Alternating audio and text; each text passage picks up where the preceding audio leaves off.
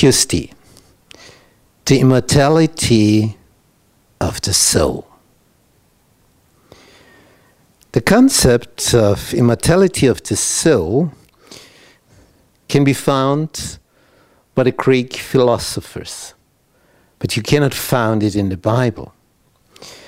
But it was taken over by the Romans in their heathen religion, and when the Roman Catholic Church was found,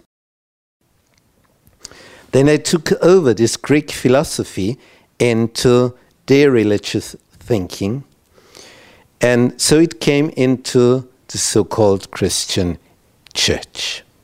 But it's not biblical. The reformer Martin Luther, he discovered this at once. And he said, well, that's something which was born in the Roman Catholic Church, but not in the Bible. But because of this immortality of the soul, this false concept, there's the next concept. If you cannot die, of course, if you are lost, then you will live in hell forever and ever and ever and ever and ever. So this is the conclusion, isn't it? And that's wrong. Either you live forever and ever and ever and ever, or you vanish. That's what the Bible says. Now some texts. King Solomon in Ecclesiastes 9, verses 5 and 6, for the living know that they will die, but the dead, what do they know? Nothing. They have no further reward, and even the memory of them is forgotten. Their love, their hate, and their jealousy have long since vanished. Never again will I have a part in anything that happens under the sun. Gone. The dead know nothing. Now in the Psalms, we have some interesting texts, as we can find here. In Psalm 115,